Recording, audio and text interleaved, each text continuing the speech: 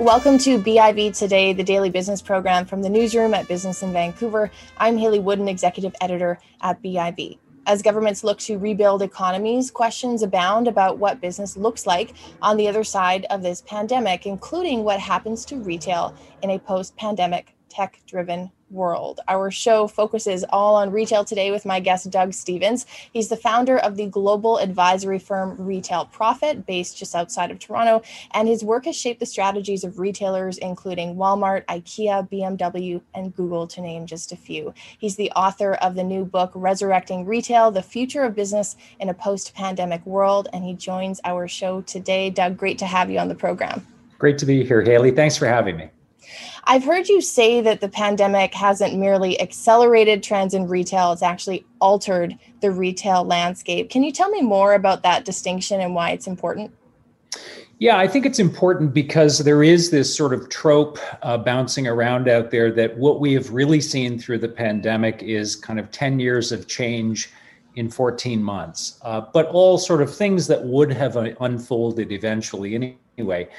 And I don't really see it that way because, on the one hand, we sort of look at a company like Amazon, for example, and we say, wow, this was a crisis tailor-made for Amazon. And in the first part of the crisis, their sales were up like 26%, and they have really been the beneficiary here. But in a weird sort of way, there's a counter narrative, and that is that Amazon has, for the first time potentially in the last 25 years, had to literally step back and watch the entire retail industry catch up to them.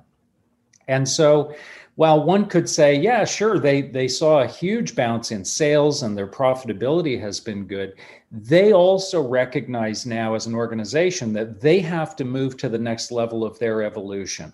And so we're starting already to see the very nascent beginnings of an Amazon that is now looking into categories like healthcare, banking, insurance, education, really, really lucrative verticals that are vulnerable to disruption. And so as Amazon now moves into that second level of its evolution, it is going to raise the competitive stakes for everyone in the market. Because if I'm Jeff Bezos, I want to put my customers under glass, basically in a walled ecosystem that they never have to leave. And so we're starting to see a chain reaction already. Hudson's Bay, for example, announced a couple of weeks ago that it now is launching a huge third-party marketplace just in an effort now to try and keep up with a company like Amazon. And so that's just one example of how I see this crisis not simply as an extension of things that would have happened anyway, but it has literally changed the chemical atmosphere of the retail industry. And we're seeing completely different evolutionary paths now taking place. Pre-pandemic, there were businesses, mostly small businesses, that didn't even have a website. They maybe didn't have social media. There's a good argument to be made that shouldn't have been the case, but they were able to survive without that. Are the days gone where you can survive without any kind of online presence?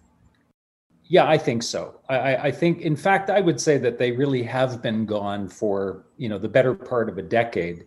Sure, there have been a lot of businesses out there that have been in denial, that have pointed to some aspect of their business, whether it was their product or their expertise or their service level, that they thought would see them through. Sometimes it was just the nature of their product. I mean, if we go back 10 years, Haley, I'm sure there were plenty of bedding retailers out there that would have said, you'll never sell a bed online because people want to come in and, test the feel and the comfort of it. Well, we've proven that wrong. So regardless of what it is now, consumers are developing a comfort in buying things online, sometimes incredibly expensive things, automobiles, luxury wristwatches, things that usually would have required a tremendous amount of consideration, but the comfort level in buying online is there. So yeah, I think that we have now crossed over literally into the digital world and out of the industrialized world of retail. And that is going to mean that some of these things are just table stakes now. You mentioned that we're starting to see other retailers try and catch up, so to speak, and make investments in different kinds of marketplaces or services. What else do you expect to see in the next 5 to 10 years? For example, is consolidation something we're going to see? Are we going to see certain kinds of businesses maybe just find out that they can't make it on their own and they need to diversify? What are some of the dominant trends you expect to see over the next 10 years? Yeah, so I think certainly as we see players weaken in the marketplace, that will create opportunities for consolidation in some verticals. We're already starting to see some really interesting consolidation in the shopping center vertical, where now you have players in the US like Simon Properties that are literally buying retail companies that are on the brink and bringing those in as assets. Some would say that that's forestalling the inevitable, perhaps, that, this is a rent continuation strategy more than it is sort of a strategy aimed at making these retailers vital once again. But nonetheless, there will be consolidation.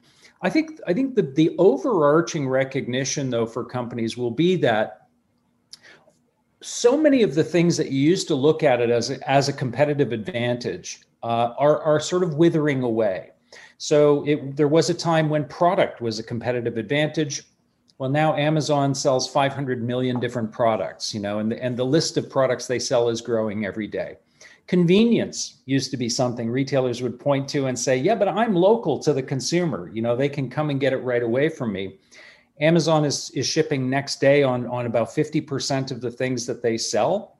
And they are now building local warehouses where they may be able to ship in a matter of minutes. Or worst case, hours on most of the things that they sell.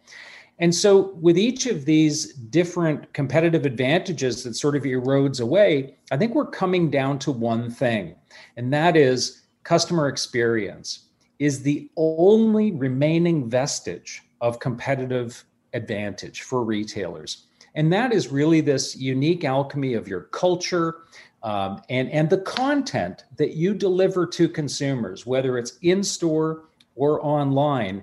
Every retail company now is an experience company, and every experience is really just an amalgam of really well-designed and constructed content.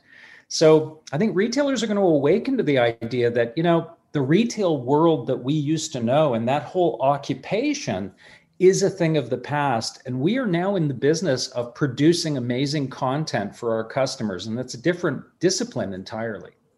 Is this something you think Amazon can also dominate, having a really great experience? Or is there maybe some room for some serious competition where other kinds of brands offer an ultimately better experience? Well, that's the key question, and I think, DNA is a hard thing to get around, whether you're an individual or whether you're a corporation. And Amazon, from its genesis, was really never about creating a highly engaged customer experience. It was really just about availing the largest possible selection of products to consumers with the ultimate level of convenience in getting those products to their door. And when you operate for a quarter of a century based on that ethos, to suddenly spin on a dime and say, now we're in the experience business and we're going to create all kinds of, rich story content around the products that we sell, I'm not sure that Amazon can do that. I'm not suggesting that they may not get there eventually, but I think that for them to do it quickly would be extremely difficult. And that leaves a window of opportunity for every other merchant out there, regardless of their size, to create great content. I'll give you one quick example. In the book, I talk about a business in San Diego, California called Candy Me Up. And they were a wholesale candy distributor that in the early part of the pandemic basically was watching their business just completely dry up. Their sales were down about 30%. And one of the owners, the founder's daughter, thought, you know what, I'm going to give this TikTok thing a try. So she and her brother jumped on TikTok and really just started creating amazing, fun content using the store as kind of a studio or a stage. Well, really quickly, they've amassed an audience of almost 900,000 followers. on TikTok. Wow. They've created a completely new channel for their business, and sales are so brisk they can barely keep up with them. So just one small example of a business that didn't have to go out and spend $10 million on an ad campaign, but they had to do something that was outside their comfort zone. And in doing so, they created a completely different content experience for their customers, and they have moved a little bit out of Amazon's shadow. I like that example also because they make use of physical retail space that maybe can't be used during a pandemic and found another way to get value out of it. That leads me to my question about the future of the physical retail space and how retail leaders should be thinking about turning that into a better opportunity for customer engagement. It's a great question, because we've sort of focused in the retail world on this word omni-channel. The idea that consumers don't shop in channels and it's really all one big channel experience, and that everything should be uniform and seamless across. And I've never really subscribed to that idea. I think what we're seeing is more profound. I believe that what we're really seeing, and I think the pandemic has certainly accelerated this, is the idea that media now in virtually every form, whether it's my smartphone or my smart TV or TikTok or Instagram, every form of media now is a direct path to purchase. It's not just a call out to push me into a channel where I can go shopping. It is literally a buying opportunity in the moment. The flip side of that is that physical stores have become a really powerful form of media if they are used properly. So bringing consumers into the store, exposing them to the ecosystem of value, exposing them to your unique culture and your service levels, that's a really powerful media impression that's being created.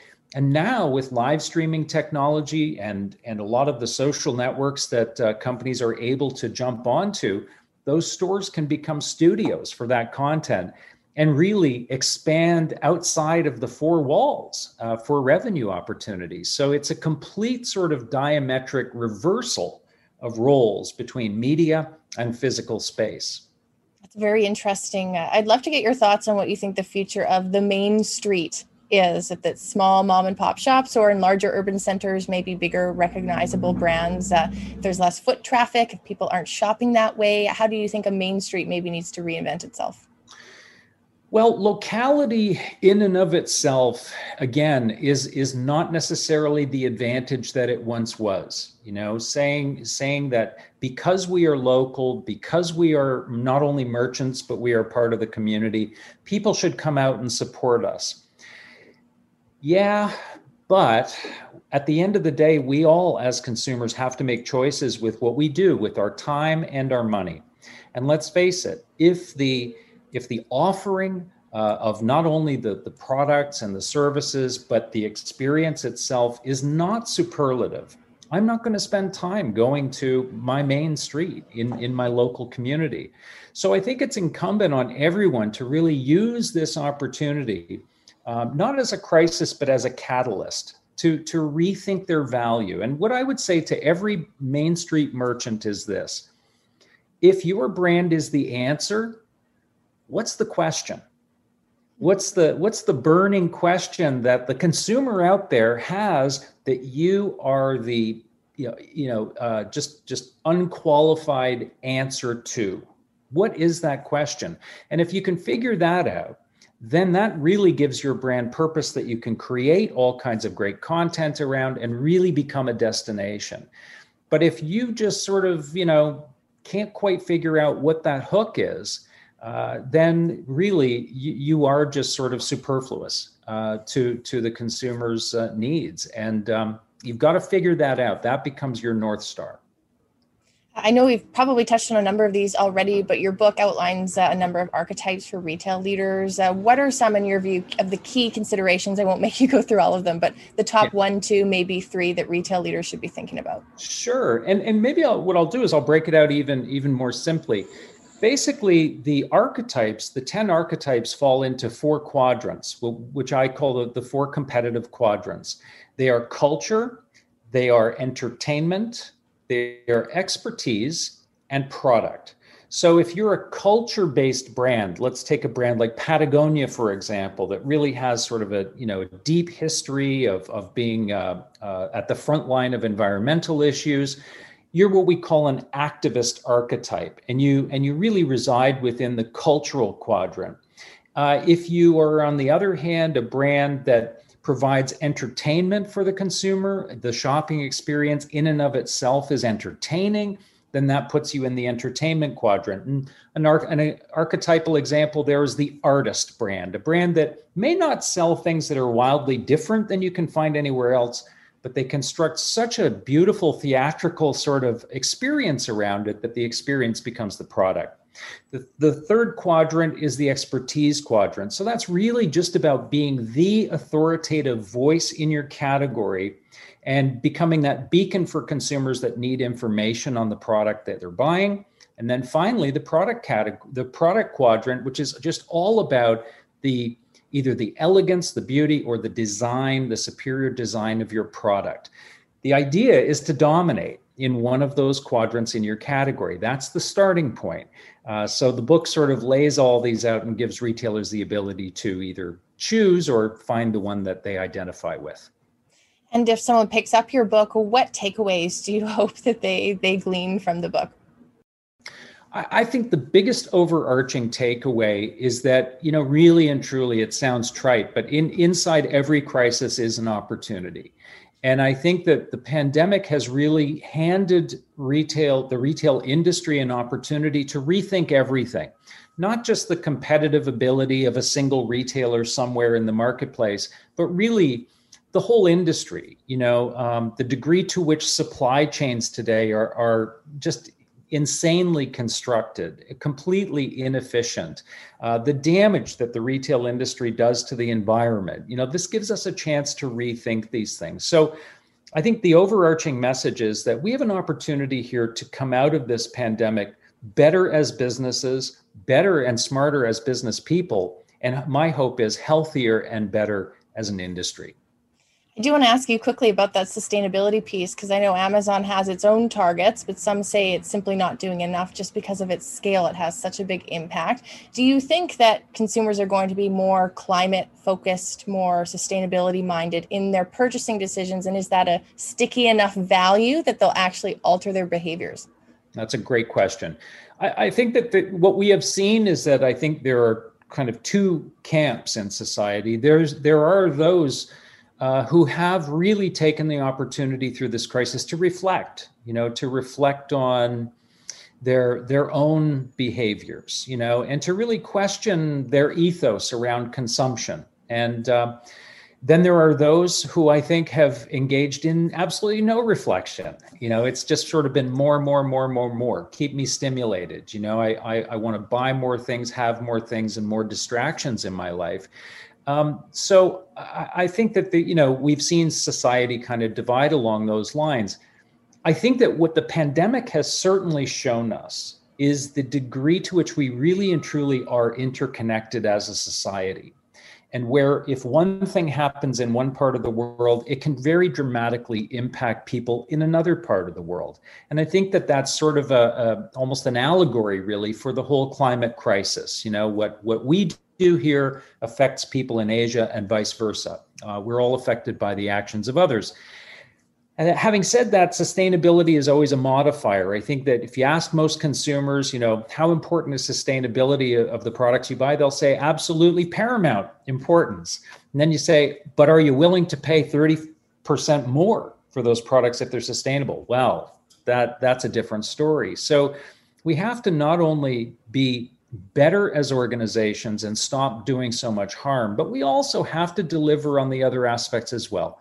Great value, great customer experience and shopping experience, and obviously great products as well. But, I was speaking with someone when I was writing the book named William McDonough. He wrote a book called Cradle to Cradle, really super smart guy. But he said, we have to not target doing less bad as an objective, as an industry. Doing less bad is still being bad. We have to start trying to be good as a retail industry and actually improving the planet that we rely on. Well said. Doug, a pleasure having you on the show. Final question, where can people find a copy of the book? Well, apart from Amazon, you can find the book in virtually all your local sellers. So in Canada, certainly Chapters Indigo will stock it. And if it's not there, then you can always resort to Amazon.